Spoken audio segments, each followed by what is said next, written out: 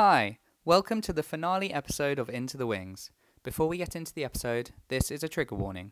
This episode contains references to suicide. If you would like to avoid them, please skip these timestamps. 3 minutes 30 seconds to 4 minutes 21 seconds. 7 minutes to 7 minutes 50 seconds. And 36 minutes 4 seconds to 37 minutes. We hope you enjoy the finale of Into the Wings. Hey guys, welcome back to the series finale of Into the Wings, your musical theatre podcast where we explore the on and off stage lives of your favourite musical theatre performers and creatives. Today we thought, because it's the finale, we'd switch it up a little bit. So we've actually got two guests today, which is super exciting, and I'm really excited to introduce them. So without further ado, I'm just going to introduce them. Today I'm joined by the amazing Sam Tutty and Lucy Anderson from Dear Evan Hansen. Hello. Thank you so much for coming on, guys. No, pleasure. Thanks for having us. Good to be here. How is it? It's an early morning. Sorry about that. Yep. That's Thanks all right. for that. It's okay. It's all right. Okay, That's it's my right. pleasure. Appreciate I was it. here a little bit early, so You were. I haven't seen this hour Fresh. in about 6 months, 7 months. So it's I nice. feel that. Yeah. How was the journey here for you both? Easy. easy peasy. Easy peasy. Yeah. Squeeze the lemon. Absolutely. Used to the route though, because we used to be We're down the next road. door. Of course, yeah. Just used to be down there, so it felt like old times. It did. Yeah. So for the few people watching that don't know, you guys were in Dear Evan Hansen together. Mhm. Would you mind, between you, just giving a little overview of the story and then also your characters and the roles they play in the story? Yes. So I played Evan Hansen, a young 16, 17-year-old boy, suffers with quite severe social anxiety. We don't like to kind of detail anything beyond that because we get the audience allows them to kind of view with a different interpretation if they see it again, so we just say social anxiety, and he finds himself caught up in like a big lie that he wouldn't really find himself in. And it kind of snowballs out of control, and the story is him trying to appease everyone, but hurting himself and everyone else around him. And it's quite fascinating, and it's very honest, it's very beautiful, it's very damaging, but also incredibly healing, very cathartic. It's very natural, but also very unnatural. It's a really, the juxtapositions are beautiful and horrendous at the same time. Wow. That was good. All the descriptive almost words, all the poetic. That adjectives. was just out of my head. In terms of my character, I played Zoe Murphy, who is the sister of Connor Murphy, who you could say is Connor's a very pivotal character. Yes, he's very important. Of the plot, and is kind of the link between us. And Evan is besotted with Zoe. Yeah. Which is a very I'm the year below you You are. at school, Yes. however it works in the American system. Okay. And so I'm Evan's love interest, but also Connor's sister, and she's very... I wouldn't even know where to begin describing her, to be honest. She has so many layers, and she's so complicated, but in the most beautiful way. And she was an honour to play. I think she's very unique in the journey that she goes through, and I think it's one that's not talked about much in terms of grief, and that navigating that, especially when you're young. And I don't know what to say without giving too much away about the story. We if people can. don't know. It's not really.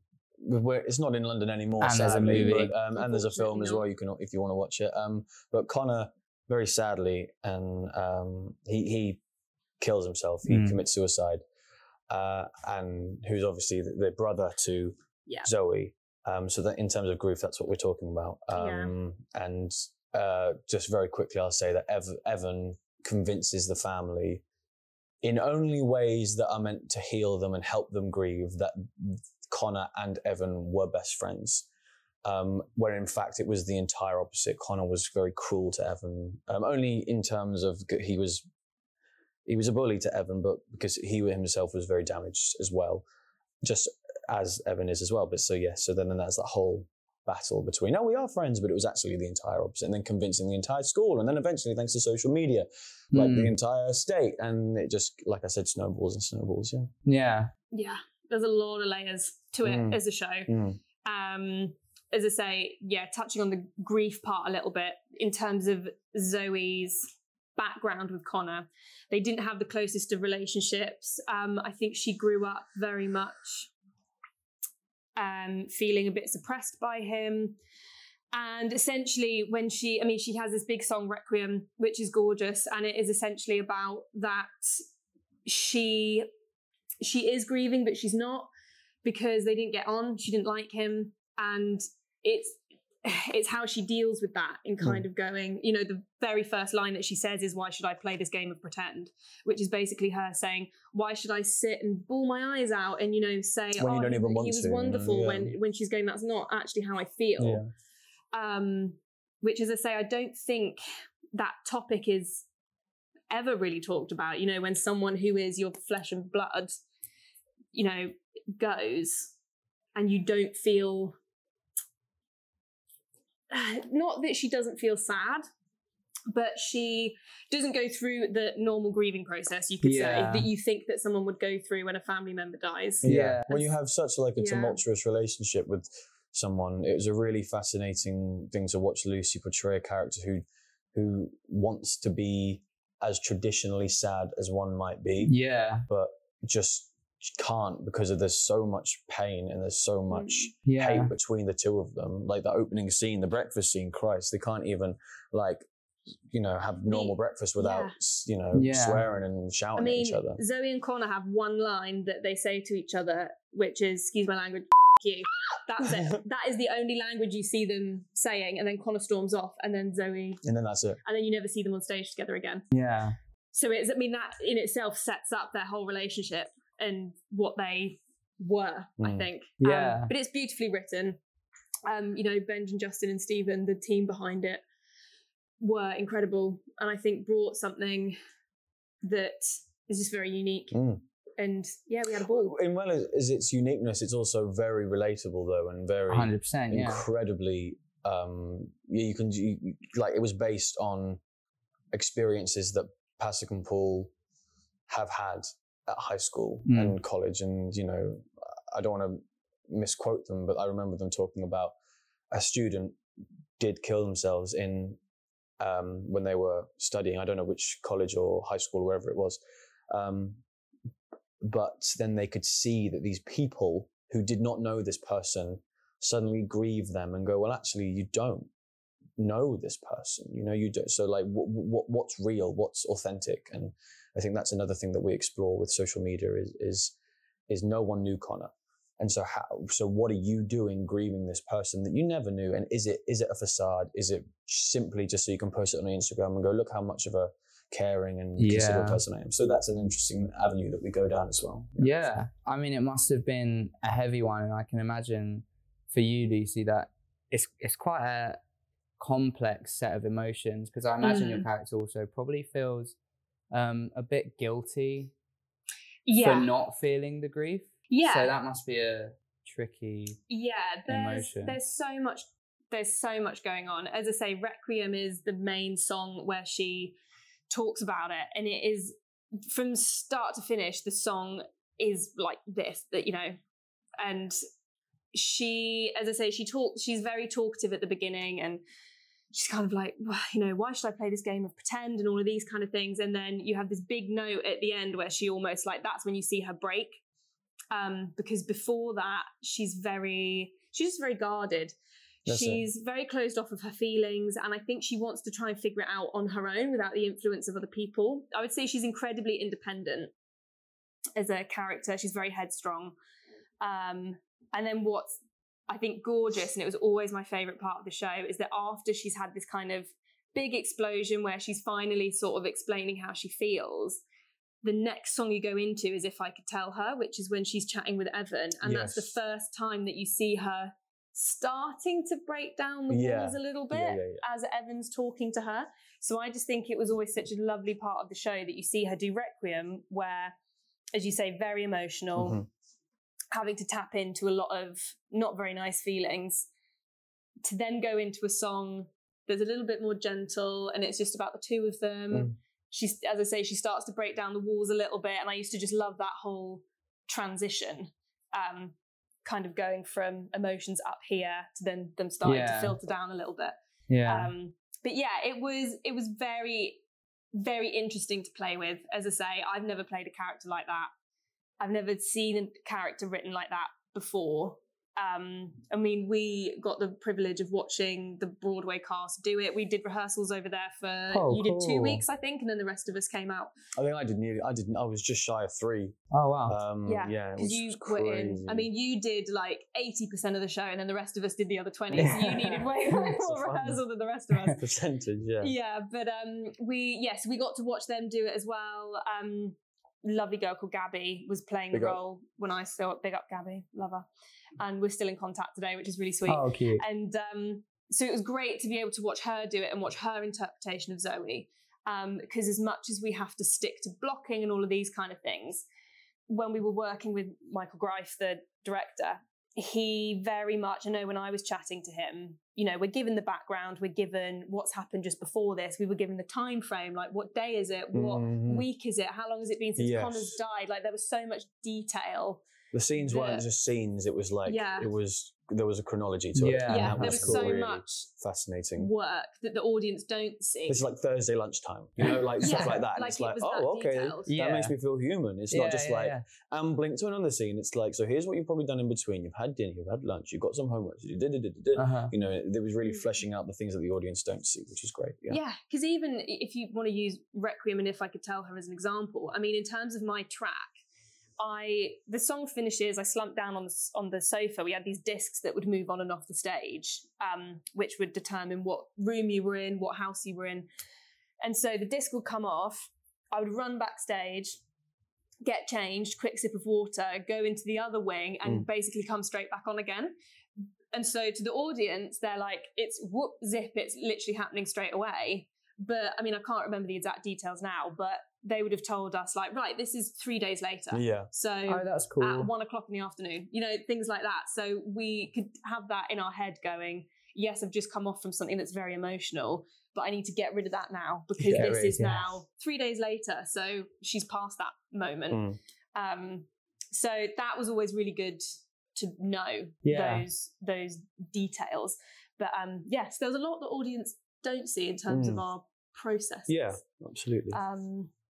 But yeah, I hope that answered your question. Absolutely, yeah. I have a tendency to go off on a tangent. No, that was great. It's really cool to hear the way that they help you with the process and getting into your characters. That was going to be one of my questions, so you smashed it. Oh, wow. Look at that. Had you guys met before, Dear Evan Hansen, or did you meet on Dear Evan Hansen? No, we met on Dear Evan Hansen, yeah. Cool. Yeah, we had like a little gathering at a friend's house. And that was the first time I met you. That was the first time we met. Yeah, it was crazy. Yeah, we had no idea. Yeah, it was really fun though, because we had a few ways of figuring out who played who. And so we kind of... Everyone tries to keep it on the DL as to who's playing who. What was so strange with that, right, is that we all found out who was playing who through one way or another, you know, and we go, right, let's get this illicit, you know, bootleg of a group chat that shouldn't exist yet. It's unofficial, unverified group chat, right? Which ended up being our, you know, professional group chat. Yeah, which is still going. Which is still going. It's still going. But like, and then what would happen is that we then, okay, here's the socials. We'll follow you on Twitter. We'll do this and that. And then these fans, you know, they're wonderful fans, but they would find. They're terrifyingly clever that they would go, okay, Sam followed Lucy followed so-and-so followed Lucy. And this is, they had like a PDF, they had like a forum online and go, here's who's playing who. And when I tell you, they were 98% correct. Yeah, it was fascinating. Crazy. I couldn't believe, I don't know how they did it. Crazy, because here's my creative interpretation of who's playing who. And you know, you're like, God, they could be 12. You know what I mean? And they smashed it. It was great. I mean, we found out about each other through, I mean, I'm sure I can say this now, because we obviously, as I mentioned, we did rehearsals in New York and we were on a group booking. Oh yes. So we got the ticket information through for our flights and everything, and I could see who else was on the other group, people's booking references and who stuff. else was flying. So I actually had everybody's names. I didn't have yours obviously because you were on a different flight, but the rest of the cast that were flying out with me, I had everybody's names, so I was going, oh, well, I know who these people are now because we're all flying together. So that was kind of a way that I found out who other people were. But I was terrified because it was like first West End thing, and I was like, I can't speak these words to anyone, you know, and it's, and, you know, and it's super important, and obviously you don't want to spoil the casting for anyone. That's why they keep it so, you know, lip sealed. They love that. It means that then when the cast announcement comes out, there's such a great buzz around it. And like, I have to say, I'm sure you felt the same. I was so nervous coming into this show as a graduate. I was like, no one knows who I am, and I know that these characters mean so much to people. Yeah. And there was this massive pressure leading up to the cast announcement, because I was thinking, oh my word, what if people don't like me? You know, all of those things go through your head. And what if people don't think that I portray it the way that they see Zoe? It's a fun thing just going on from that, because it's already done so well on Broadway. There was that kind of people would almost inject this pressure onto you, going, now, because it's done so well, are you worried? And it's like, you just kind of had to transmute that into something where it's like, I know it's done well. I'm riding off the back of something that is really successful. Now I'm going to put my creative interpretation onto it, you know? And I think we were both graduates at the time. But the support was phenomenal. Was it was amazing. Great. The trust as well. And it was great. I have to say, in terms of the Evan Fansons, they were incredible. I think they were just so excited to see new faces, you know, because then I think it made Evan its own, you know, like there was, I mean, like Doug as well was very new. Yes. So we had other people in the cast, obviously, who were more established. But it was such a really nice mix of new talent, you know, people who've been in the industry for a long time. And so it all gelled together really, really well. And I hope, and I do think that people were really happy with how the casting ended up. It's done now. Can't go back. So it was, the support was incredible, but it was so nerve-wracking. So nerve-wracking. But I mean, you were both nominated, and Sam, you won Olivier, so it was very well received. Clearly. Yes, it was. Touching on that, so you both had some really cool experiences during Evan Hansen performing at West End Live, performing at the Oliviers, being nominated, winning. That's a whole bunch to deal with, especially being graduates. West End debuts for both of you? Yes. So that's a lot to deal with. It was wild. It must have been a crazy time. How was performing at West End Live? Yeah, it's very scary. It's very, very scary, because it's in the name, because it's like, and I know that our whole entire job is to perform live. But when you're kind of outside of your environment in this controlled, you know, you almost feel so at home at the theatre. It's like, this is where I'm meant to be doing this.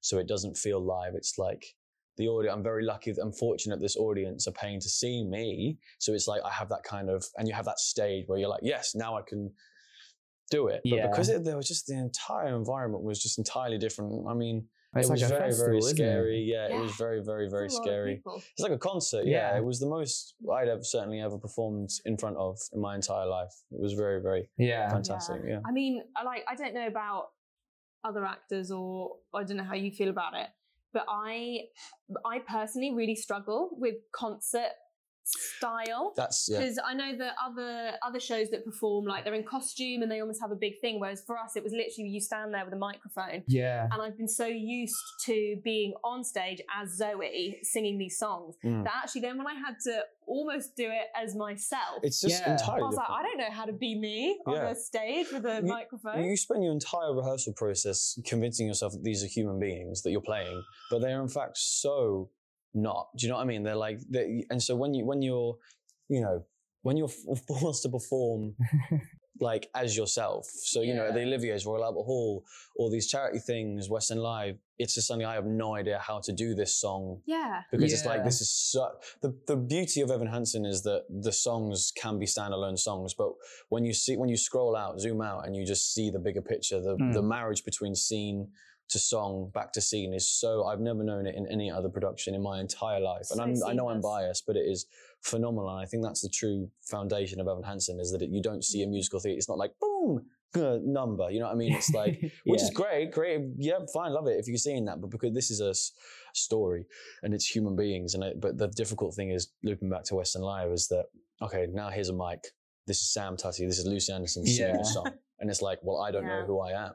to sing this song. Yeah. I know this in Evan form, and there's a bit you just take extracts of our characters to make it a bit snazzy, but you know. I mean, weirdly, I felt way more comfortable singing on top of the Canada. Oh, we did the Canada House. Yeah. That was West End Live as well. It was like a, what was that, 2021? They almost did like a lead up to West End Live where people would do random songs, and we were strapped in harnesses to the top of Canada House in Trafalgar Square. Yeah. And you watch the video, and I didn't realise how laid back I look. Like I've got my mic, I'm like leaning like this, and I did not in any way. high. I was not scared in any way. No. Though. To be fair, I love heights, but like you just felt so detached from the audience. It was amazing. Anyone who was looking, you couldn't see. Yeah. Anyone who wasn't looking, you didn't care. It was, and it was just like, I'm just going to sing myself. Singing and just like sky. Yeah. Wow. It was so We had cool. in-ears and stuff because we had to have in-ears because the echo was so severe because the speakers that the audience were listening to were so far away. It was like literally like a second and a half, 2 second delay. It was mad. Yeah. Yeah. But that was really, really cool. And that was all part of West End Live as well.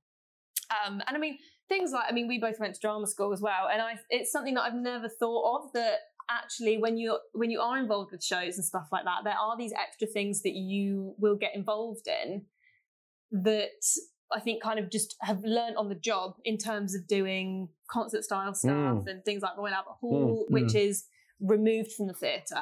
So that's been a massive learning curve just in terms of being introduced into the industry as well. Yeah, it must be weird taking your songs that you've got so many emotions attached to in the show.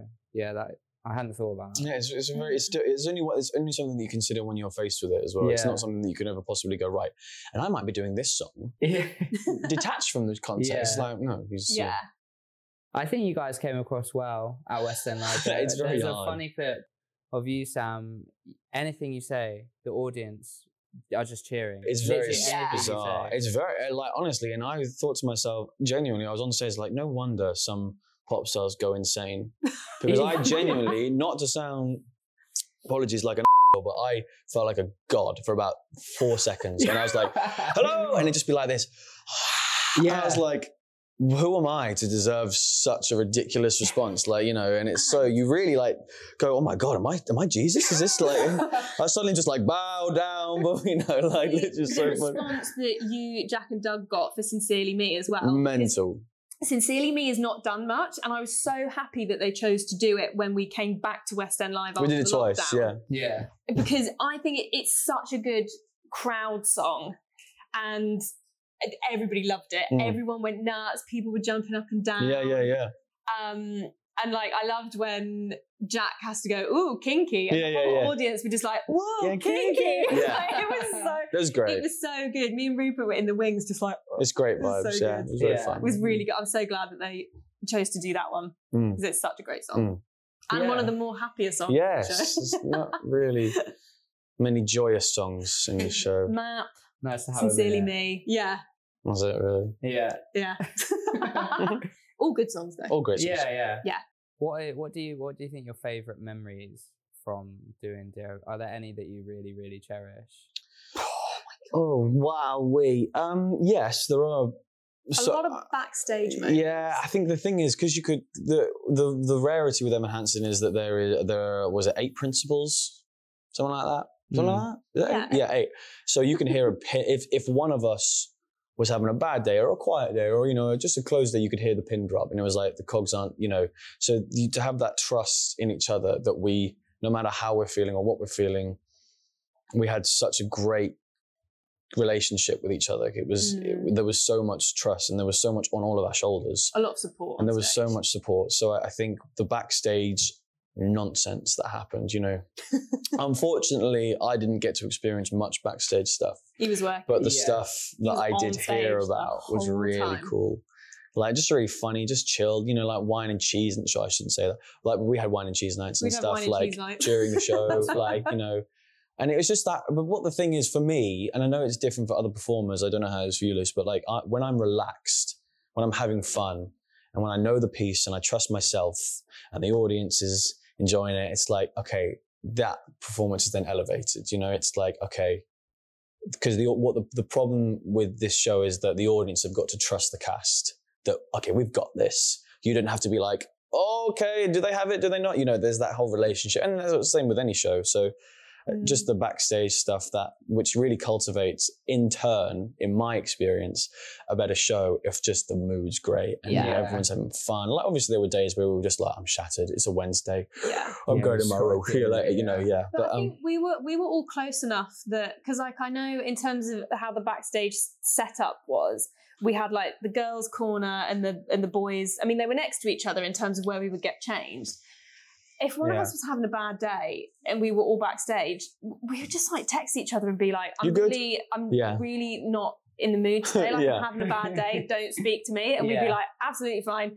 Let them get on with their thing. And like we had that kind of relationship where you could do that and just be like, guys, please, I need my space today. Yeah. And it would be fine. Yeah. And it's such an emotionally heavy show.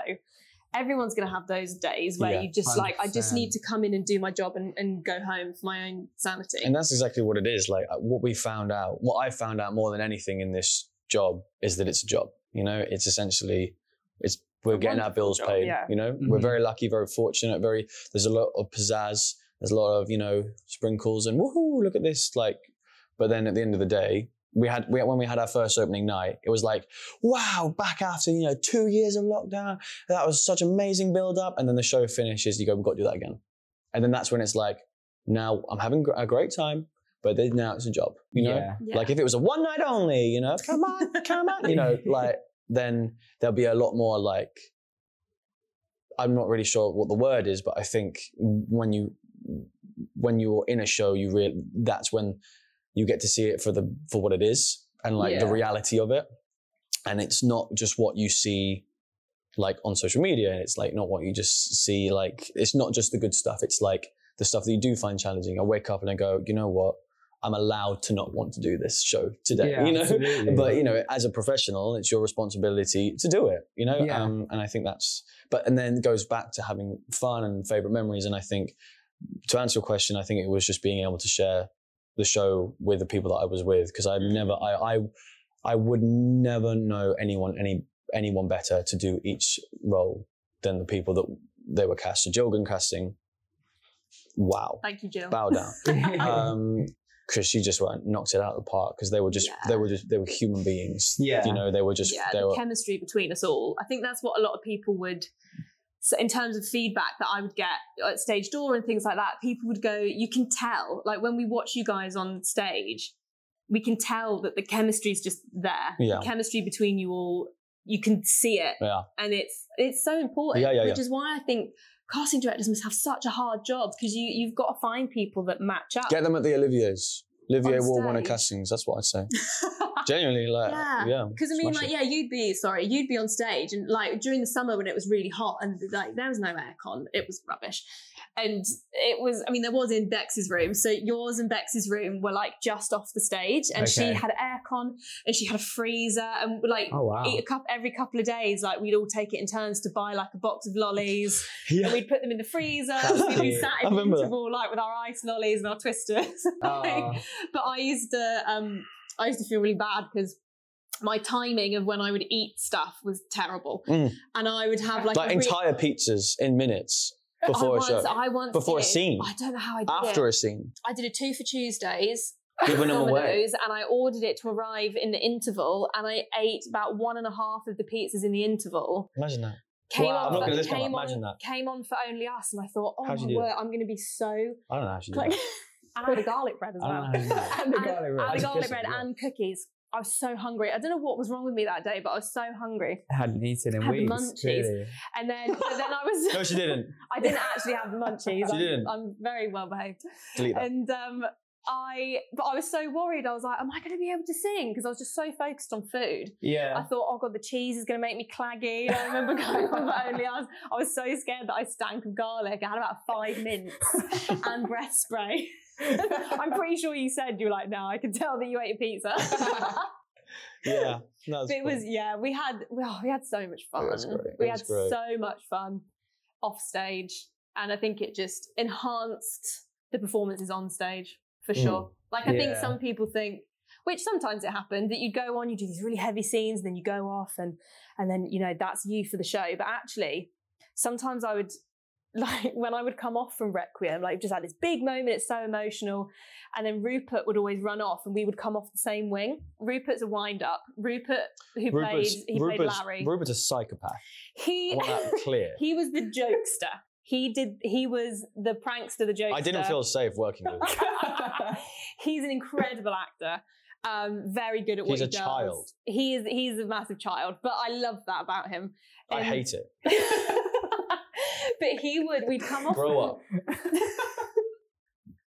We'd come off from Requiem and we would have like the emails. There's a whole bit about emails that are being sent, and we've both got emails in our hands. And he knew that I had a quick change, so I would run off, and I would hear like. And he'd be rolling the pages up into a ball or an aeroplane, and then whilst I'm trying to get changed, he's like lobbing bits of paper at me, and it's like that would be the fun that we'd have. And I'm like, I've got like 1 minute to get changed, have a drink of water, go back on. There's such stupid, like, to actually properly answer your question, one of my favourite ever memories consistently happened in the show was when you're doing Requiem, and Rupert, who plays Larry Murphy, who's the rich father and the father to Zoe Murphy and Connor Murphy, and is eventually a father figure to Evan. But Rupert is doing this big belting harmony line for Lucy's big last note at the end of Requiem. And he's really close stage left. So myself, Becky, who plays my mum, Heidi Hansen, a couple of ASMs, sorry, I'm not going to name you, but you're there. We'd buy like fake poos and stuff like that, and like pretend that we'd spread our legs and then pretend that we'd on the floor, and they would just like plop them, and he's trying to harmonise, and he's like shaking. I didn't know you did stuff like that. Oh my God, there'd be stuff when we're like, we've got like Pringles or something, we're eating, I'll just pass him one, and he'll just go like, and then he'll go like, I will sing no Requiem, you know. I don't know how much of that should be included out loud. Every single drop. I'm already finished. You can't fire me. Yeah. It's done. Sounds a nightmare. Yeah.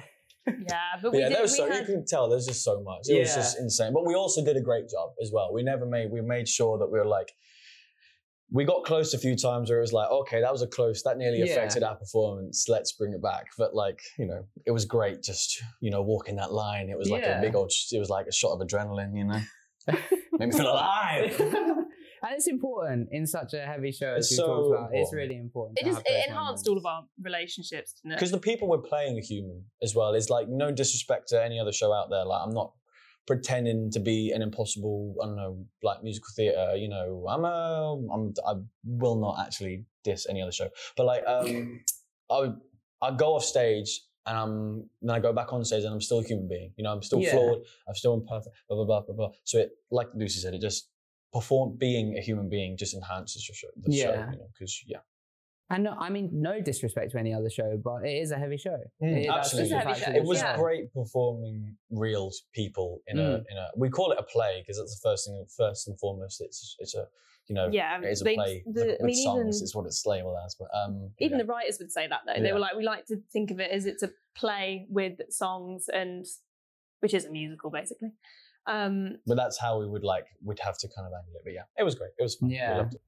No, it's cool. I was speaking to my friend Paige. We had her on actually the first episode, and she was telling us she's alternate Christine at the minute, and she was telling us how she always takes a cold shower after her show to disattach from because also quite a heavy role. So it's interesting to hear everybody's different ways. It's really cute that you guys have fun. Yeah, we're fortunate. Very, very fortunate we all clicked as well as we did. Yeah, we were so lucky. Very, very lucky. What are your guys' thoughts on the Dear Evan Hansen movie? Have you watched the movie? No, I haven't. No. I've not seen it. I think I didn't watch it because it came out just before we went back. Yeah, I think professionally speaking, I didn't watch it simply because I didn't want to take anything. I didn't want to be influenced by someone else's performance because I think,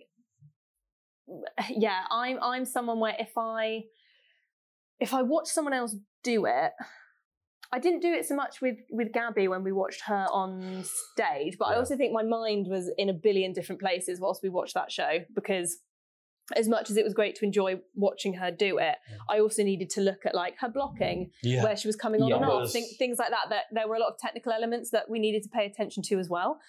But I think with the film, I didn't want to watch it because I didn't want to watch it and then be influenced by her performance. You know, that's her Zoe. Yeah. That's her interpretation. She may have been directed slightly different than how we've done it on the show. So I just thought it was better to stick with, especially because we were then about to go back into rehearsals.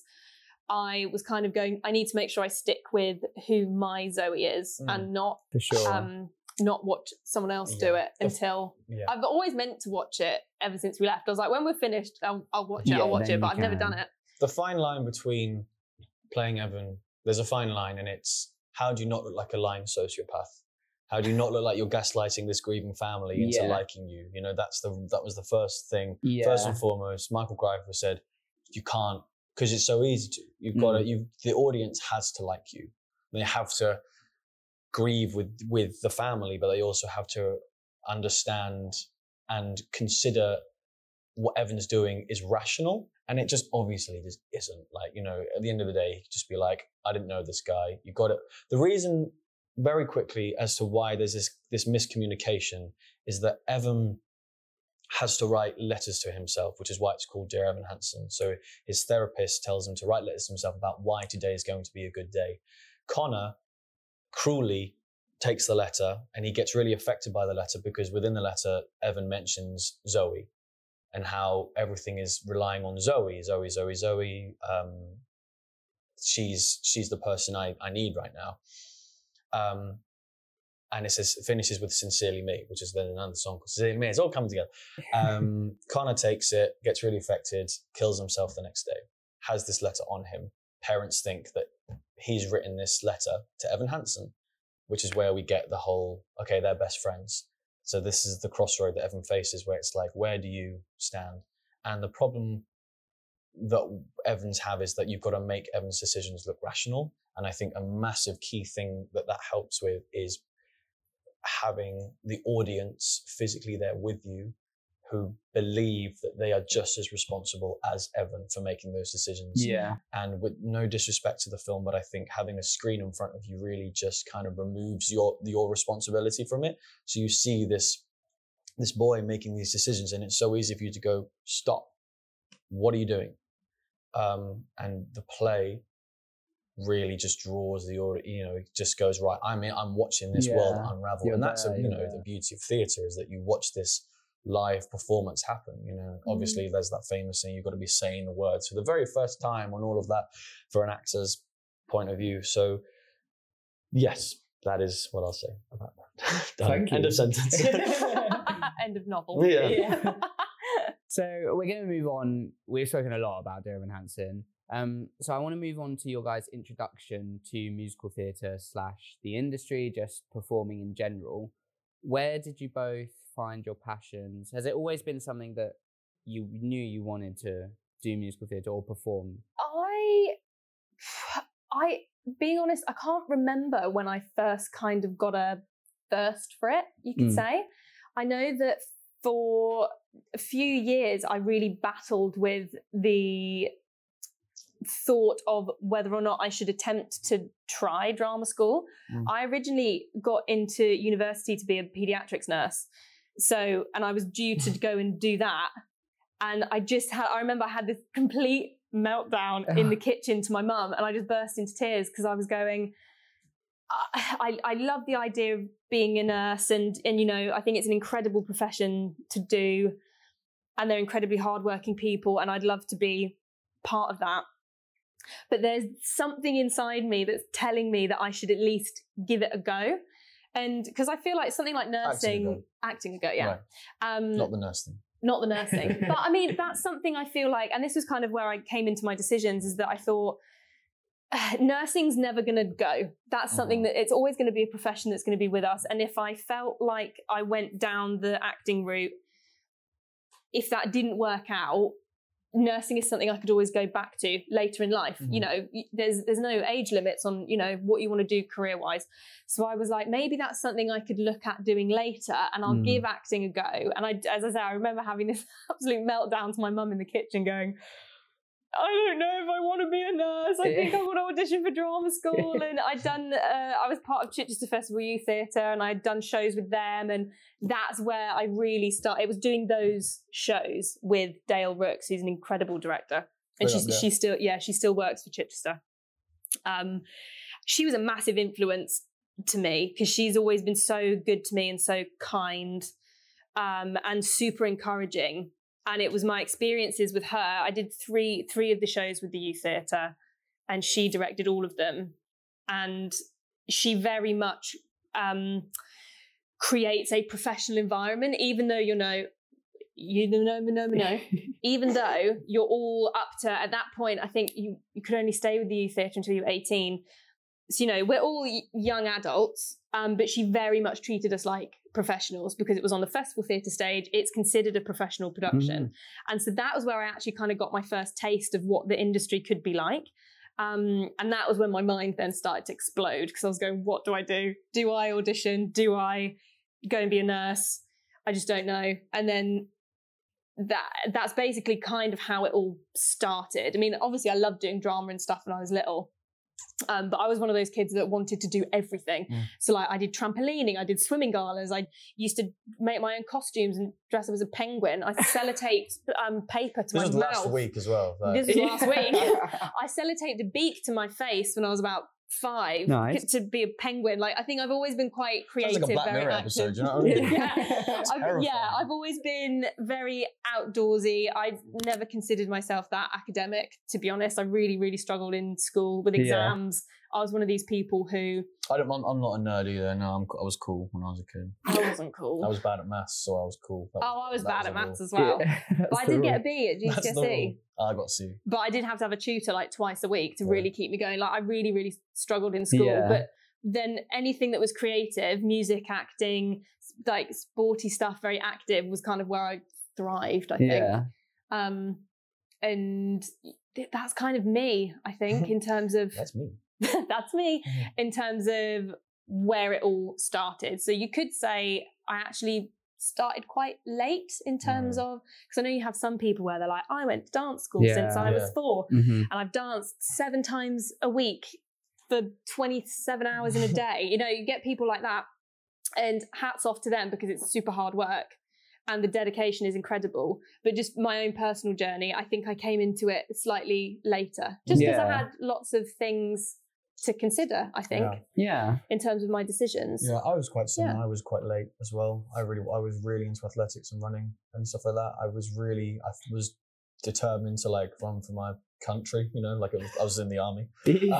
So my country, just run. Then I just I got to a point where I was running for my county, big up West Sussex. Yes, West Sussex. And I was 14, 15, and I was running with these 21-year-olds. And, they were so fast and I was so tiny and small and frail. And I just started to and I really the hard work didn't seem to be as rewarding as what I was expecting it to be. And I just kind of fell off the horse a bit with that passion. And then I ended up, God blimey, I did some auditions for, when I was in year 6, I did some carol concert auditions, found that really easy. And I was and I thought it being easy just made it easy. I didn't think or consider, and I still do sometimes to this day, consider because I find something easy, that means it is. It doesn't mean that I'm good, And I think that's something that I've always struggled with in my career. It's whenever I achieve success, this is getting a bit deep, but I've been oh, that means anyone could do it. Do you know what I mean? Even with Evan Hansen, I'd never considered it as profoundly incredible as other people have. It's a very bizarre thing, and is what it is. But anyway, I'm gonna cry. No, so I got to then. I did some auditions for carol concerts. Found that really easy. Was oh great. Got some good grades at GCSE. Did BTEC Performing Arts.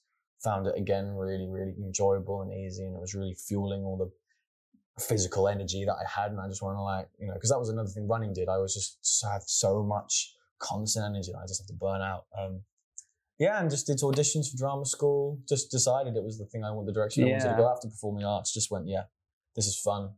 I enjoy it. Scratching that itch that I thought cross-country running and long-distance running and athletics did. Yeah.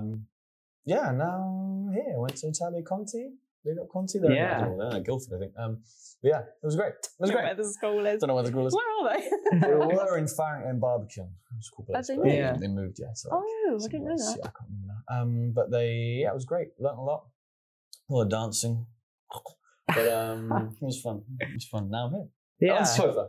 Theatre Cafe. We got. I think it's really inspirational for a lot of people out there that are considering, should I go into the industry? Should I not? Seeing professionals, people that they idolize, getting into it late, and like yourself, like on the path to be a nurse, and then all of a sudden, I think a lot of people have that. I think Is paediatric for kids? Pediatrics. Yeah, I wanted to specialise in like neonatal care because my younger brother is autistic and he was born very prematurely. I think he was about 3 months premature. wow. And I think that's always sort of stayed with me, and chatting to my mum about, my mum and my dad about their experiences, and I just think it's such a, I don't know what the right word is.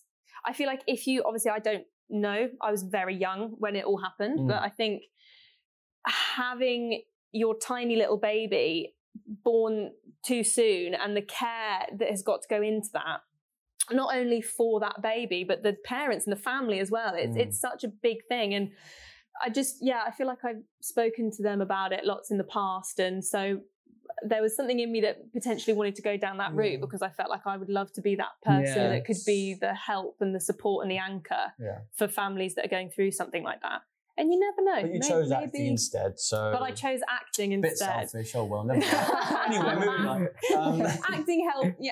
Acting helps people in different ways. I was going to say, it's a testament to this industry, really, that you can join so late, and you don't have to go the traditional routes. You know, I always used to think, if you don't go to drama school, one, you're an idiot, you know, and you're not going to get in this industry. That is so not true. I genuinely not just saying this.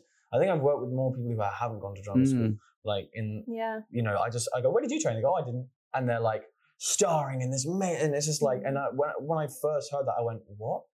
You didn't? So what did you do? And he was like, oh, I just worked. And I was like, what? I was like, what did you do? And it's just like, oh no, I just worked in like Mackey's or Prep, and just auditioned. It's like, oh. Yeah. You know, and I think there are some people who I have worked with and do know, I won't name any names, but they should have gone. And then there are some people who I went, oh, you didn't need to go. You know, so there's that argument. It's like what they teach you, etiquette, and, you know, this is really useful. And I think sometimes it can only help. I think drama school can only help, but I think it isn't. It's not the be all and end all. It's not the be all and end all. No, because I mean that, and unfortunately, drama school is still not financially accessible for a lot of people. No, I was on a scholarship. I was on a scholarship as well. Otherwise, I wouldn't have been able to go. Yeah, and I think there's still a long way to go with that. But I suppose it's just making clear that if there is someone who maybe are thinking, oh my God, I can't afford drama school, you know, it's out of my reach and things like that. It's not. There are a lot of grants and things that you can try and get hold of and stuff like that. But at the end of the day, it's not the be all and end all. It's not important. There are other routes into the industry. And I suppose it's just making sure that especially young people know that. Because I think some people do just go, I have to get to drama school to be at the top of my game so that I can get an agent, so that I can go. But in the process, I've got to spend thousands and thousands of pounds to get there and things like that. And I think sometimes that could maybe be a bit of an overwhelming thought for people. Yeah. I know it was for me. Like as I say, we were both on scholarships. We were both really lucky. And extraordinarily talented. But I do remember panicking about it and speaking to my parents about it and going, oh my God. And especially as well with nursing at that time, the NHS paid for your fees. Oh, cool. So I was literally, my parents must have been despairing because I've gone from, you know, stable career, NHS paid for my fees, helping people, to wanting to go to drama school, which would tens of thousands, a year. So they must have been going, oh my God. But no, my parents are incredible. They've always been super supportive of anything that I, you know, me or my big up mum and dad, Judy and Trev. Of me and, you know, my siblings, they've always been incredibly supportive. So I'm very lucky. I've got a great network of people to kind of help. Yeah. You always need help. You do. Yeah. It's a very tricky thing to do on your own. Yeah, for and sure. plow through. But I think it's really important advice that it's not drama school or die. Exactly. No. That's very true. That is very, well, very true. like, That's I phrase. just scraped a C, drama GCSE. I answered the wrong questions on the paper exam. Oh, it's always the written one. And it's always the written one. This is what I mean, not academic. Answered the wrong questions. I don't know what I was doing because it wasn't the play that I'd studied. And yet I was answering questions about a play that I hadn't studied, and I was going, this doesn't make any sense. And it's because I'd answered the wrong things. Has a beat taped to her face. You know what I mean? Maybe I should have gone into costume design. So it's not grades, drama school. It's not the be all and end all. Yeah. If you want to do it, go for it. Yeah. If you don't, that's okay too. Yeah, because it was some of the best years of my life doing drama and school. some of the worst, you know? And some of the worst.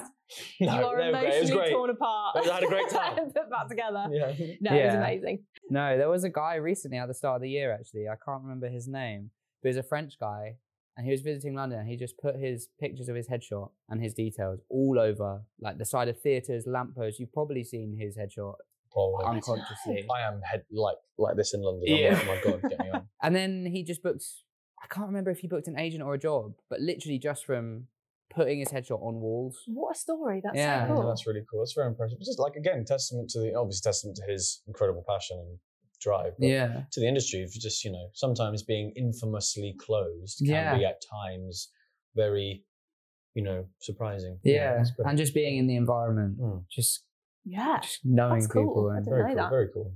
Yeah. I'm going to Google him then. French guy. Lamppost face. Lamppost. I should find out his name. I'll find out his name. I was moving on to previous credits. Obviously, it's both your West End debuts. Mm-hmm. This will be a short conversation. Yeah, that's it. We're done.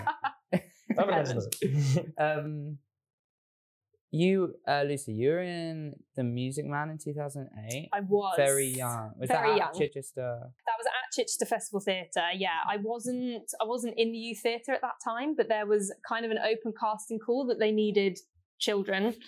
And just on a complete whim, I was like, yeah, I'll go along. It might be quite fun. And somehow managed to bag the job. I think out of all of the kids, there was only 6 girls. That's why you got it. 6 girls and the rest were all boys. We were forming like a... Oh, okay. Yeah, I'm trying to make a joke. No mind. Oh, sorry. The stuff goes over my head. So there were only 6 girls and the rest were all boys helping form. We were like the kids that were helping form the band. That was 2008. And opening night was my 13th birthday. Brian Conley was in it and he bought me a pack of donuts and wrote me a card and he left it in like the kids' dressing room. It was really, really sweet. That's sweet. But that was kind of my first professional credit was, I was 13. You get paid? No. See what we're doing. They were so much fun. Cool slave driving An industry. absolute blast. Like we would get the coach up to, like they'd provide us and they'd send the kids up in a coach up to London for the day to go and do rehearsals. And like, it was such a cool experience as a kid. And I got to miss time off school, which obviously when you're that age is just really cool. Yeah. And I was such an idiot. The school bus, I used to see the school bus from my form room come into like the playground and drop everybody off. It had The Music Man on the side. And I was like, I'm in that. I'm doing that at the moment, actually. Being that annoying kid. That was like me when Evan Hansen put us on the bus. I was like, oh God, not again. Yeah. My face on a London bus. But then I was like missing school to go to rehearsals. And like, it was really good fun. It was it was a really fun time. And a really good group of kids to do it with as well. And we were all really well looked after. And I loved it. It was really good. How was seeing yourself, both of you on posters and stuff for the first? Was it a bit of a surreal experience? It was perfectly natural. I knew it was happening. Yeah. I knew it was coming. All the time. It was an extension of myself, really, truly. No, it's very surreal. Very bizarre. I found it weird. Yeah. I just found it really strange. I had so much graffiti on my faces. There was a hilarious poster of you. Moustaches, glasses. I posted it on the group chat. Someone had drawn a moustache on you. Various things I can't mention as well. On the tube. Yeah. What did you just say? Various things I can't graffiti-wise. Yeah. Propaganda. I really thought you said something else.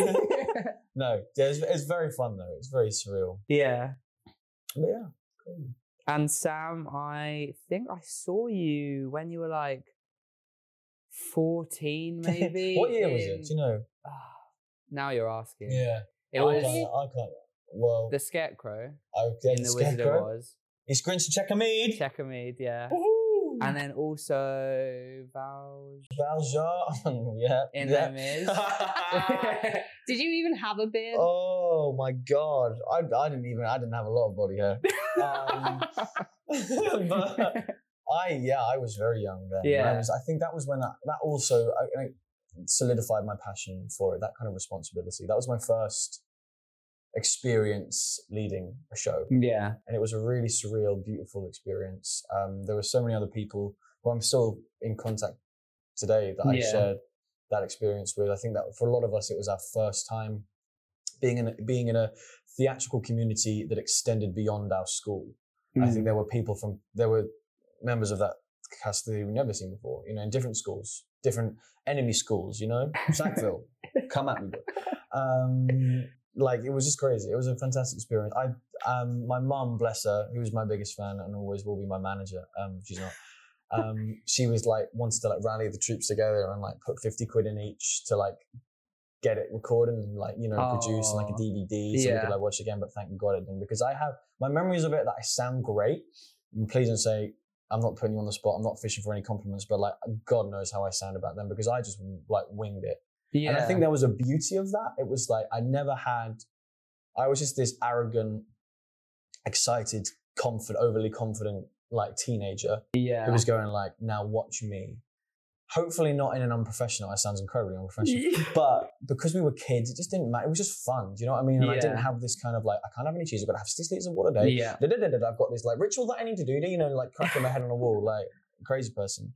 I didn't get paid, but but it was very fun and I learned a lot. There was a lot of responsibility. I certainly didn't I used to think quite a lot about it back in the day when I was doing Evan. I would think about it and I just know how different it was. Because it was just raw, it was just, we're just going to wing it and see how it goes. And obviously the audiences are very forgiving because 95% of them are parents. Yeah. But, you just had a great time and it was just brilliant. I remember my mum was figuring out how to look after a young budding actor. We had a camping flask and she just went, and she boiled this kettle and put this boiling water in the flask and was this will be good for you. And then 2 hours later, I was this will be good for me. And I just burned, obviously, scalded my entire, and I had a scab on my top lip for the entire run. And I was cute. Looking back, I'm what was that going to do? A bit of lemon, a bit of ginger or honey now, but just boiling water in a flask. Yeah. Great. Thanks, Mum. Tricks of the trade. Yeah, she's crazy. But yeah, it was great. It was fun. Same with Scarecrow as well. It was just when you don't have that professional kind of responsibility. Yeah. That there's a fantastic part about theatre. And my friends who aren't in the industry, they always go, "How can you do the same thing every day? I don't understand how you do it." It's a good impression. Yeah, thanks. And I just can't be bothered to explain to them that it just isn't, and that's the beauty of theatre. Every show is different. And there's an extension of that, which is okay, now I've got to do it again after doing it yesterday. And what you do with your day really defines you. So doing Les Mis and doing, Wizard of Oz, where it was on for a week, less than that. Yeah. You could just go woohoo, and just have fun and just be a kid. So yeah, that was lit. I learned a lot. Yeah. I mean, from what I remember, you were great. Thank you. It was a long time ago, so you could have been awful. I remember just having just stupid stuff during the last scene where he dies. We didn't do any aging makeup, so I was just this young teenager who just looked obviously like a baby playing this adult. Yeah. But I thought to myself, I'm gonna make myself look sick and old, because you know how he's dies. Valjean dies. Spoilers. And so I just found this makeup and just painted myself white. Nice. White. Casper.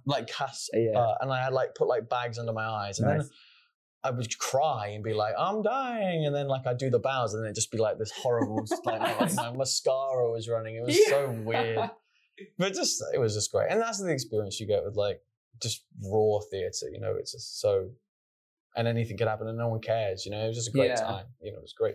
It's a great time. Yeah.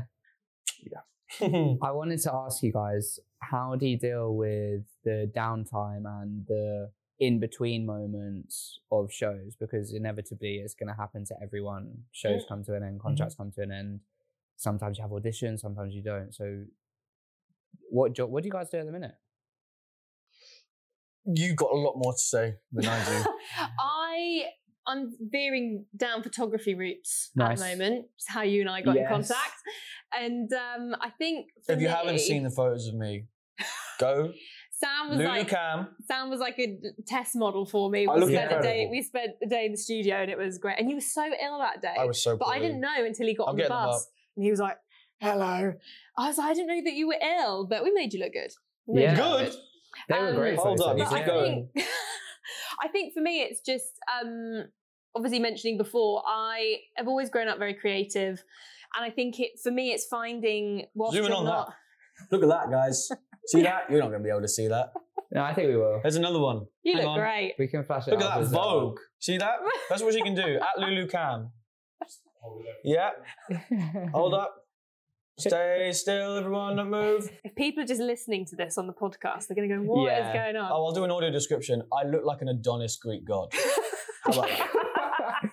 How about that? How about that, listeners? You do look really good. Yeah. That's you. That's you doing that. Thank you. Modest. So I think... keep going. I'm just going to look at myself. I think for me, it's just, if you're not involved in a show or something like that, I know for me personally, I need to keep my creative brain ticking, doing something. And photography, I've always enjoyed doing photography, even when I was younger, but I'd never kind of done it seriously. Yeah. And I mean, we were involved with Evan for such a long time because we had the pandemic in the middle and all these kind of things. And I bought a new camera we call it Evan Season 1 and Evan Season 2. So you have, if I say Season 1 and Season 2. Pre-COVID, post-COVID. Pre-COVID, post-COVID. Yeah. But Season 1, I bought a camera and was like, I'm just going to play around a bit. And lockdown happened, started playing around a little bit more. And then we got into Season 2 and I'd upgraded my camera. And I thought, then when we finished the show, I was like, this is a really good opportunity. If I want to kind of take this seriously as something else that I could be doing, now's the time. Because I feel like if I don't do it now, I never will. Yeah. So that's kind of where a lot of my energy has been going into in terms of that side of things. And obviously just back in the audition room, getting back into that groove. Because again, we were both very, very fortunate that we went straight into a show pretty much straight after drama school. And so actually my experiences auditioning, yes, I was in and out of audition rooms a lot, very, very lucky, but I hadn't been in a rehearsal room. I hadn't been in an audition room for such a long time. And lots of things had swapped over to self-tape. So it was kind of learning how to do that side of things as well. And I know it's involved in drama school courses a lot more now than when I think we were there. Because of the pandemic, it's had such a big influence. Like an hour 45 session in 3 years on self-tapes, because back when I was at drama school, I did you're going into the room, you know, and then COVID happened.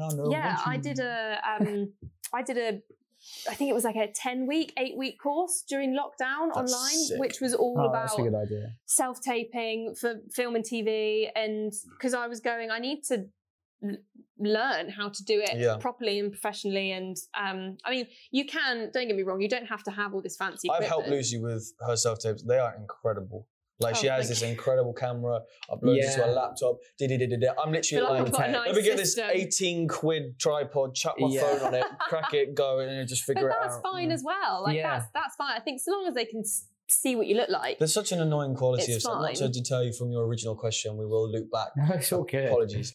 But with the self-tapes, I think what I'm really vocally angry right now about is I resent this sentiment that you have to make it look studio professional. Do you know what I mean? Like, I know you just said that it is like fine to just crack your phone and stuff, but essentially due to like, I don't know what the word is, but basically what we know is that casting directors and producers, they'll look at your self-tape and they'll notice the first 4 seconds. And if they aren't enthralled in the first less than 2 seconds, if you don't look like the person that they want, in my experience of self-tapes anyway, which is, I've had a few now, and not heard back from a single one. And I think it's down to the fact that I'm just using bathroom lighting, like a crusty white, off-white, egg white cream wall, like, and just figuring it out. Yeah. And I, remember a few people saying, why don't you get like a blue screen, like a blue backdrop, and like get this ring light? And I am now annoyingly caving in and buying a damn ring light. But I just resent it. It's got to be like, hey, welcome to my studio, hire me. It's like, no, I'm in my living room. I've taken a painting down from my wall. Like, just get me in the room if you want more. Because this is such a clinical thing. I hate self-tapes. Like, hate them. Really? Yeah. I mean, I don't. Yeah, do you not know? I think my thing with self-tapes is that I think I get into a rut where I then want to film the scene about 20 times. Yeah. So I'm like, it's not right, it's not right, flawless. It's not right. Yeah, they're great. But Nurses are amazing. Oh, that's very sweet. They are. But when you're in the room, but it's you've got like... you've got the knowledge, you know what I mean? You've got the know-how. And look, that's why it looks great. You've got that through experimenting and things like that. As I say, I did this course through lockdown because I was like, I want to be, clued up and know what I'm doing and that. And it was also a great chance to do some acting again. Like we worked with people on Zoom and we worked with casting directors and stuff like that. It was really good fun. And again, kept my creative brain going during the lockdown and stuff like that. And I think, you can have 100 credits on your CV, but I don't think you should ever stop learning. Is my view. So I'm always wanting to learn more. Yeah. But what were we talking about? Self-tapes? No, we're actually talking about what we're doing in our downtime, but now I'm sweating, so how we got it? Self-tapes. We've been doing self-tapes in our downtime. Yeah.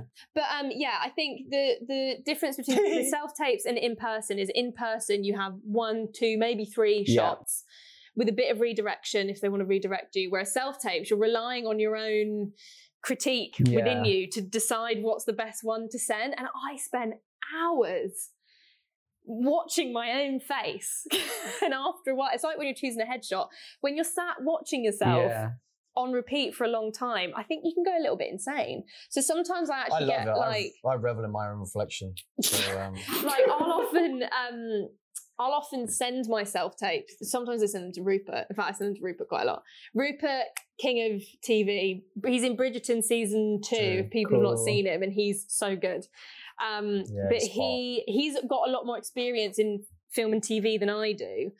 Does a lot of self tapes, and so sometimes I will have to send them to other people to get their views and opinions. You're right. So I'm just cracking my back. Because I feel like I will get myself into a rut if I sit and watch them all myself. And it's good because other people view you differently than you view yourself. 100%. So I always feel like it's good to get, a second or third opinion. Yeah.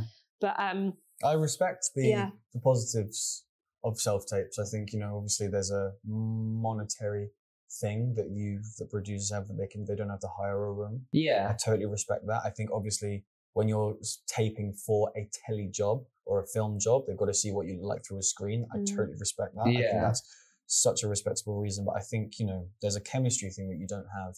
And I think if you look at like the golden age actors we have now, like you'll find like Brian Cox, Samuel L. Jackson, Christ, even like Adam Driver, I know he's not that old, but you'll find that they just speak so passionately about how they used to just be in the room. Yeah. And I think that's such a beautiful part. And, I had a few self-tapes. I had self-tapes over Skype when I was doing, like Zoom wasn't a thing, when I was doing Evan. And that was only because people were in New York.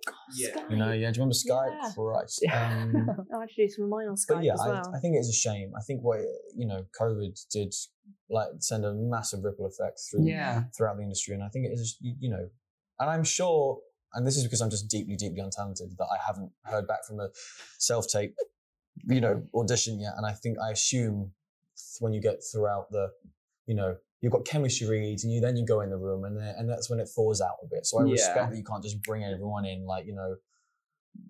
so I get that. Apologies if I've offended anyone. Please hire me. I'm desperate for it.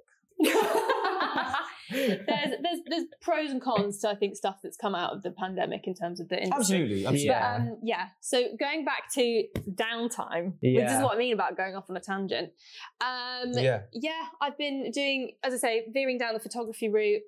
I'm working with a really lovely family at the moment, actually, nannying. And I adore them. I adore them. Cute. Yeah. And that's the thing. It's finding the other things that you enjoy and things that bring you happiness and things that bring you passion. Like, don't get me wrong, it's always going to be frustrating if there's a job that you really want and then you don't get it, but it's just how you deal with that. And I was always told, for every 100 no's that you get, it takes one yes. And that's what I try and cling on to, if something doesn't go your way.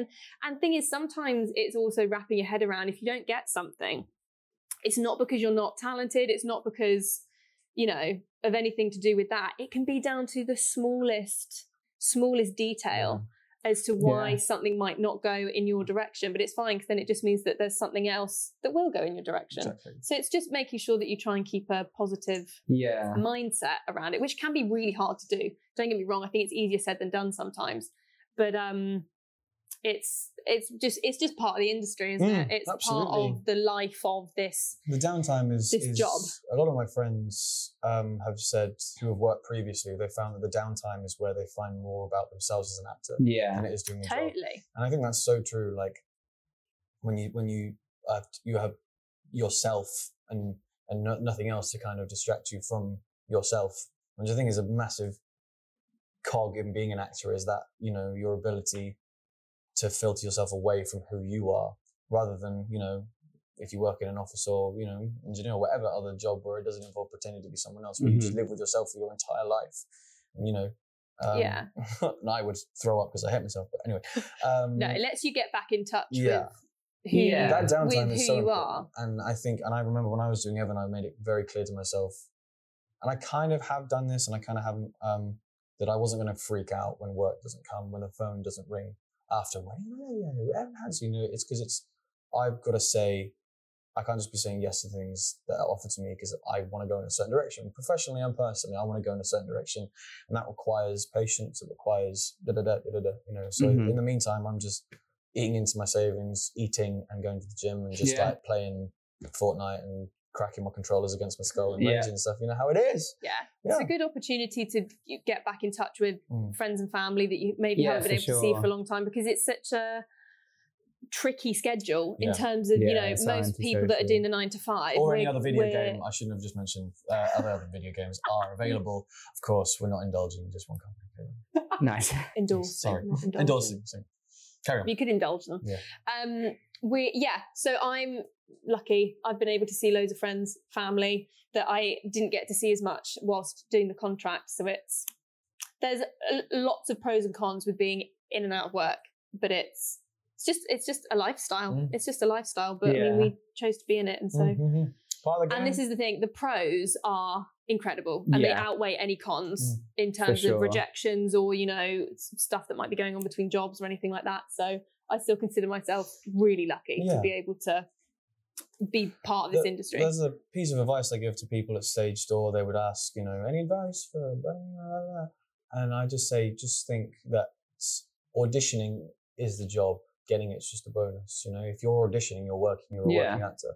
Just because you're not getting paid doesn't necessarily mean that you aren't a professional actor, performer, dancer, whatever.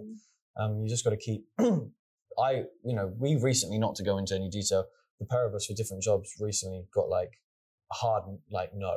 It was not to speak on your behalf, but it was really crushing, and it was really like we got close to 2 different jobs. So I won't say which ones, but and it's that experience where it was like what I realized after I got my no was that even being considered for a job I really wanted was just enough for me to feel like now I'm an actor, and I think it's leering away from that, where when you only have one possible job, nothing else in the pipe. I'll speak openly about my line of work. Like, I don't have any projects in any way that I'm considering right now.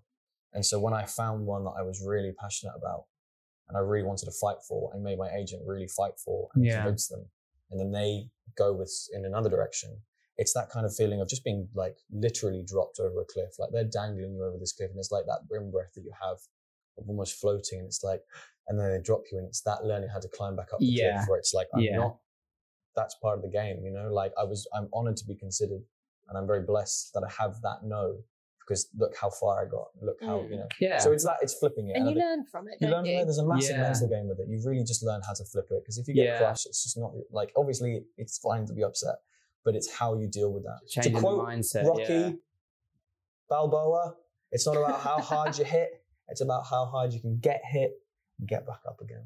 Exactly. A lot more New Exactly, York. I'm not gonna do the. Yeah. Each audition's a learning curve, Mm. and like it's almost like an opportunity to almost workshop. You know, you get to work with directors in the room and work with other actors if they're in the room as well. So it's always use an audition as an opportunity to learn. If you sang something really badly, which has happened to me a few times, you know, sometimes you have an off day. Everyone has an off day. If something's not quite gone the way that you hoped or wanted it to, that's okay. Yeah. You just learn from it and you pick up and go, okay, that didn't quite go how I wanted it to. Why did it not go the way that I wanted it to? Was it nerves? Was I not vocally warm enough? Was I, you know, all sorts of things? Or is my hay fever getting in the way today? Do I need to make sure that next time my hay fever is not being a pain? Right. There's so many things that you can learn from and then take in when you go into the next room, and you can just constantly improve. Yeah. No, I think that's wicked advice. So we're going to move on to a little game we like to play now. I love games.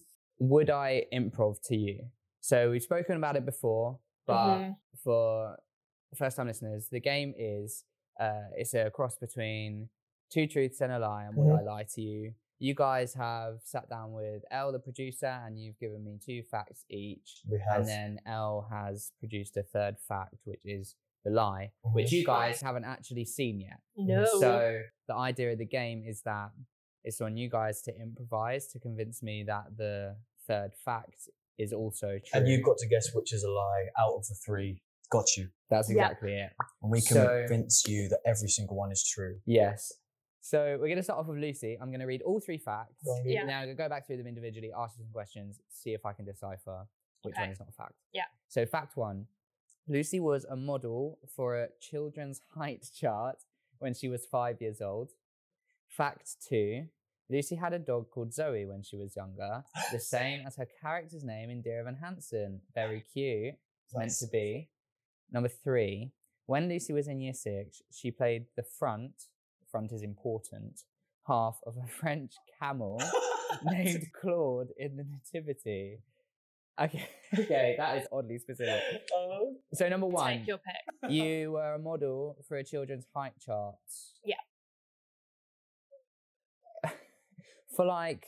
No further questions. No further, yeah. For like... So for a theme park or... No, so it was for schools. Around West Sussex, England, I'm not sure. And they wanted to have a height chart in the schools to have in like reception classes. Yeah. And it was a big ruler, I believe. And then they just wanted a young child on this poster stood next to the ruler. And I got chosen because I was the smallest person in my class and they needed someone who was really small. So I had to go to a studio, had my photo taken. Oh, studio. Yeah, I was wearing little green lycra shorts and a yellow t-shirt. Really? Really odd mix. Yeah. And I just had to pose and then I got photoshopped in next to this ruler. They didn't even do it live with the ruler? No, unfortunately not. No one carved out a massive ruler. Yeah, so then I got used on a poster and it got sent round schools. There you go. Yeah. Oh, so you and the ruler were on the wall for people to measure themselves? Yes, to measure themselves against. So like you can have little kids that can then stand up next to the ruler and I would be creeping behind them. That is... Yeah. Yeah. Okay. Number 2, you had a dog called Zoe when you were younger and it's kind of written in the stars that you went on. So is Zoe still with us or...? No, but I mean... We got Zoe, I was quite young. It was more my brother that chose, it was a Cavapoo called Zoe. And it was more, it's quite a big age gap between me and my brother. So he's 4 years older. So he'd like gone off to school. I was still at home and I think he was feeling a little bit left out. And we'd always wanted a pet. We'd always had cats before. And he was just like, really want a dog. You know how all kids want a dog. So we got a dog. It was a surprise. Got it around, it was about 2 weeks before Christmas. Got the dog, Cavapoo, and he chose the name. I didn't have anything to do with it because I still had a cat at the time called Hamish. So we had Hamish and Zoe. So we had the Cavapoo, but it was all my brother. It wasn't me. What so maybe colour he wrote it in was the dog? Stars. It was like, you know, that fox red. Okay. Fox red. There's so many different, because you get like F1B be. There's Oh so my many God, camel yeah, poos. yeah. But yeah, she was like she was like a foxy red colour, and she was more wavy than curly. Yeah. So she had these little wavy ears. She's got the Really, really dark eyes. Okay. She was gorgeous. But no, she's no longer with us because I was quite young when we got her. Yeah. Yeah. And number 3, why is the front half important of the French camel named Claude? Because no one wants to be the back half. I mean, this is true. You This want to be is the true. front half because then you are the face Yeah. of the camel. And you don't have to be hunched over the whole time. You don't have to be hunched over, and you don't have to have your head in someone else's backside whilst you bend over. That's never mind. Year 6, nativity, it makes sense. Named Claude. Did you name the camel? No, it was just in the script. In the script, Claude. No, I did have to audition. For the camel? Yeah, still had to audition even for Year 6 nativity. No, I don't think I did that. We were dressed in, my Year 6 teacher wore a lot of camel coloured clothes. So we actually wore my teacher's clothes. We are breaking your reality right now. This is really... Maybe that was my break into the industry. I'm going to have so many clips of me just going, this is hard. This is really hard. Because every single time. You're going to walk out of this world not knowing what's real. Yeah. So, you aren't really here now, by the way. None of this is real. This is a Matrix, bro. Yeah? Wake up, guys. Okay. I need to pick one. You were oddly specific about the clothes you were wearing for the height chart. So, and it was an eclectic mix of colours, and kids do that when they choose their own outfits. So that makes me believe that it was real, because that was a lot of detail to go into. That one was real. It had a dog called Zoe. I want to believe that one, because it's really cute. I feel like I got less passion about the camel. About the camel? Yeah. My gut's always wrong. But my gut's telling me that the camel is... Fact 3, the camel. I'm going to go with it. I'm going to lock it in. Is the lie? No, now you're looking at me like it's not the lie. I just don't want to say the wrong thing. Okay, is fact 3 about the camel the lie? No. That one is true. Okay, let me have another guess. Okay. But listeners and watchers, he got it wrong. It's just with the record. His wrong. first guess is wrong. So this is second guess is just child's play. I was a French camel. So there's no in my rules. Year I can 6 just walk out and nativity. leave. And it was actually called Claude? Yep. Okay. I had to audition in a French accent. Wow. Yeah. The camel spoke. Let's not do that. Oh, the camel spoke. The camel had lines. I am a camel. No. Pivotal role. Okay. Just sounded like Borat then. So I'm going to say that the children's model is I'm a camel. Sorry. Is the children's model the lie? It's not the lie, is it? No, that's true. You are trash. I have never in my life owned a dog. That was Never. single-handedly the most impressive thing I've ever seen. Yeah, she went when you went like this. Yeah. Oh. You already That said the was story that she'd rude. gone. Yeah. Yeah. Okay. This is what I mean. We're crazy. Psychopaths. Yeah. No, You can pass a polygraph test. I've never ever had a dog. Well, I live with a dog now that is a Cavapoo, Yeah. and one of my really, really good friends has got a Cavapoo puppy, and she said it was like a fox red, okay. which is where I got the colour from. Good, And she was trying to explain the breeds to me because I know nothing about dog breeds That at was all. good. Thank you. That was good. Very Right, Sam, impressive. I've got to get at least 50%. Now I want you to get, no. I've got, No, it's you kind want of me a to lot of fail. pressure. I need you to fail now. All right, 'cause so you've been fact- so bad recently. Thank you. Here we go. Fact 1, Sam, is Sam once played a massive boot in the gang show in Scouts. The boot even had a mechanism for opening the front. Okay. I'm not going to say anything yet. Fact 2, Sam once met Camilla, the royal Camilla, after a show, and he managed to swear in front of her. Bit of a slip up, but she didn't seem annoyed. I can believe that 100%. But The way I I've can't- been stopping myself. Yeah. My heart's going. I Yeah. feel sick. And fact 3, Sam was originally meant to have glasses and painted on acne for his role in Dear Evan Hansen. Okay, I read for a minute there. I read it as painted on glasses, and that would have been That would have been an interesting one. Maybe you want to play Harry Potter as a kid, Yeah. paint some glasses A on. little scar.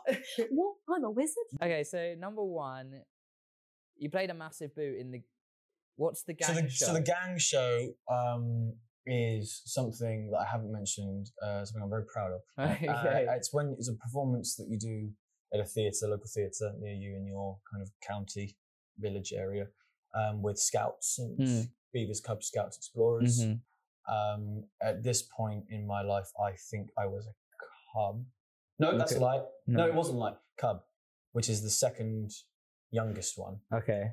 And it was a Monopoly themed show. Okay, and there was this whole, because what the gang show is, they are like genuine fever dream scenes. Yeah. Because we never write anything new for them. It's like a celebration of stories and lore, L-O-R-E, about Scout history. Sure. And these stories were written supposedly by campfires and stuff like that. And we would, it was a life-size Monopoly board as well. That was a backdrop, and nice. We get the audience in, and we roll the dice. We basically play Monopoly, and I would have scenes, and I would sit in this boot, and I would go, "Wow!" And I'm doing a prepubescent voice for listeners out there. That's just that a was a regular great voice. one. And you've got a lever, and they would open the front of controlled the boot. by you. So you I would go puppeteered an enormous boot. Yeah. Right. Like it was like wooden frame inside. No, yeah, it was crazy. Okay.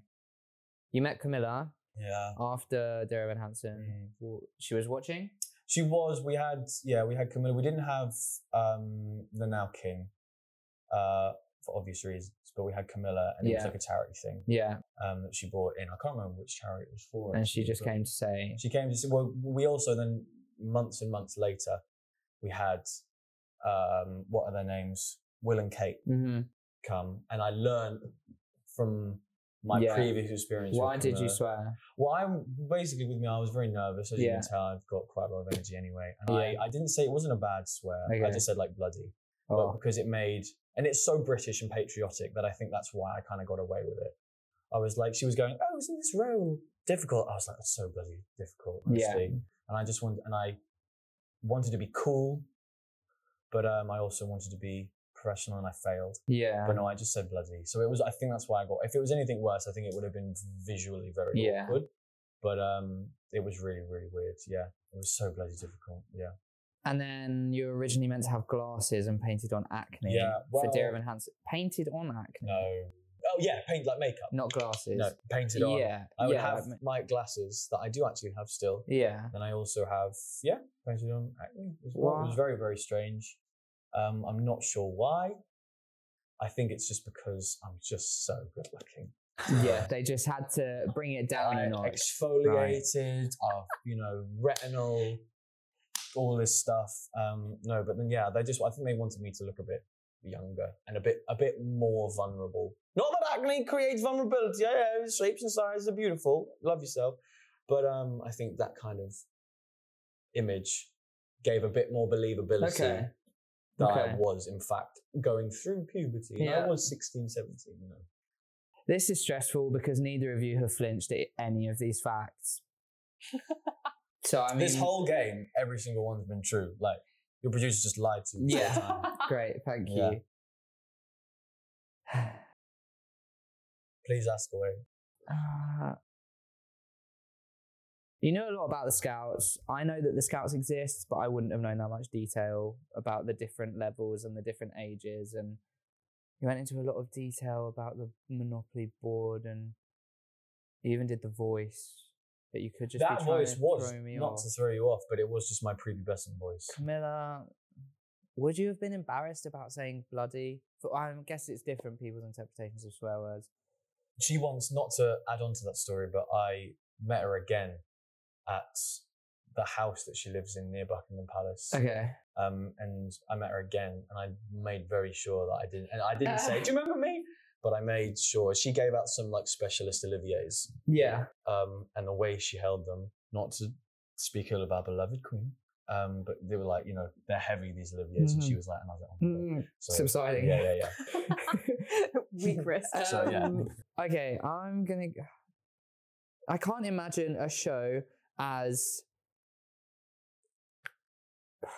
deep as Dear Evan Hansen and modern as Dear Evan Hansen, wanting to give you acne because, like you've mentioned, it doesn't. I don't think that acne would add to the character. I don't think people would be like, "Oh, he's got acne, so that means a lot." Okay. But maybe I've just put my foot in it there. I'm gonna go with. I'm gonna go with. I'm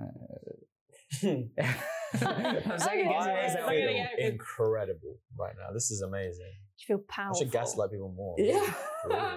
Okay. No wonder The people boo do was it. very believable, so props to you if that's the lie. Camilla, it's just so random, but then you've been really good at coming up with these fake ones. God. If number 3 is true, I'm gonna. I'm gonna go with number 3. That's the lie. That's a lie. That's wrong, I'm afraid. That was a genuine. How have I done this? That was a genuine. I've got a picture of you in the glasses somewhere. Yeah, that's never seen the light of day. I look insane. I You look look like mental. a piece of Lego.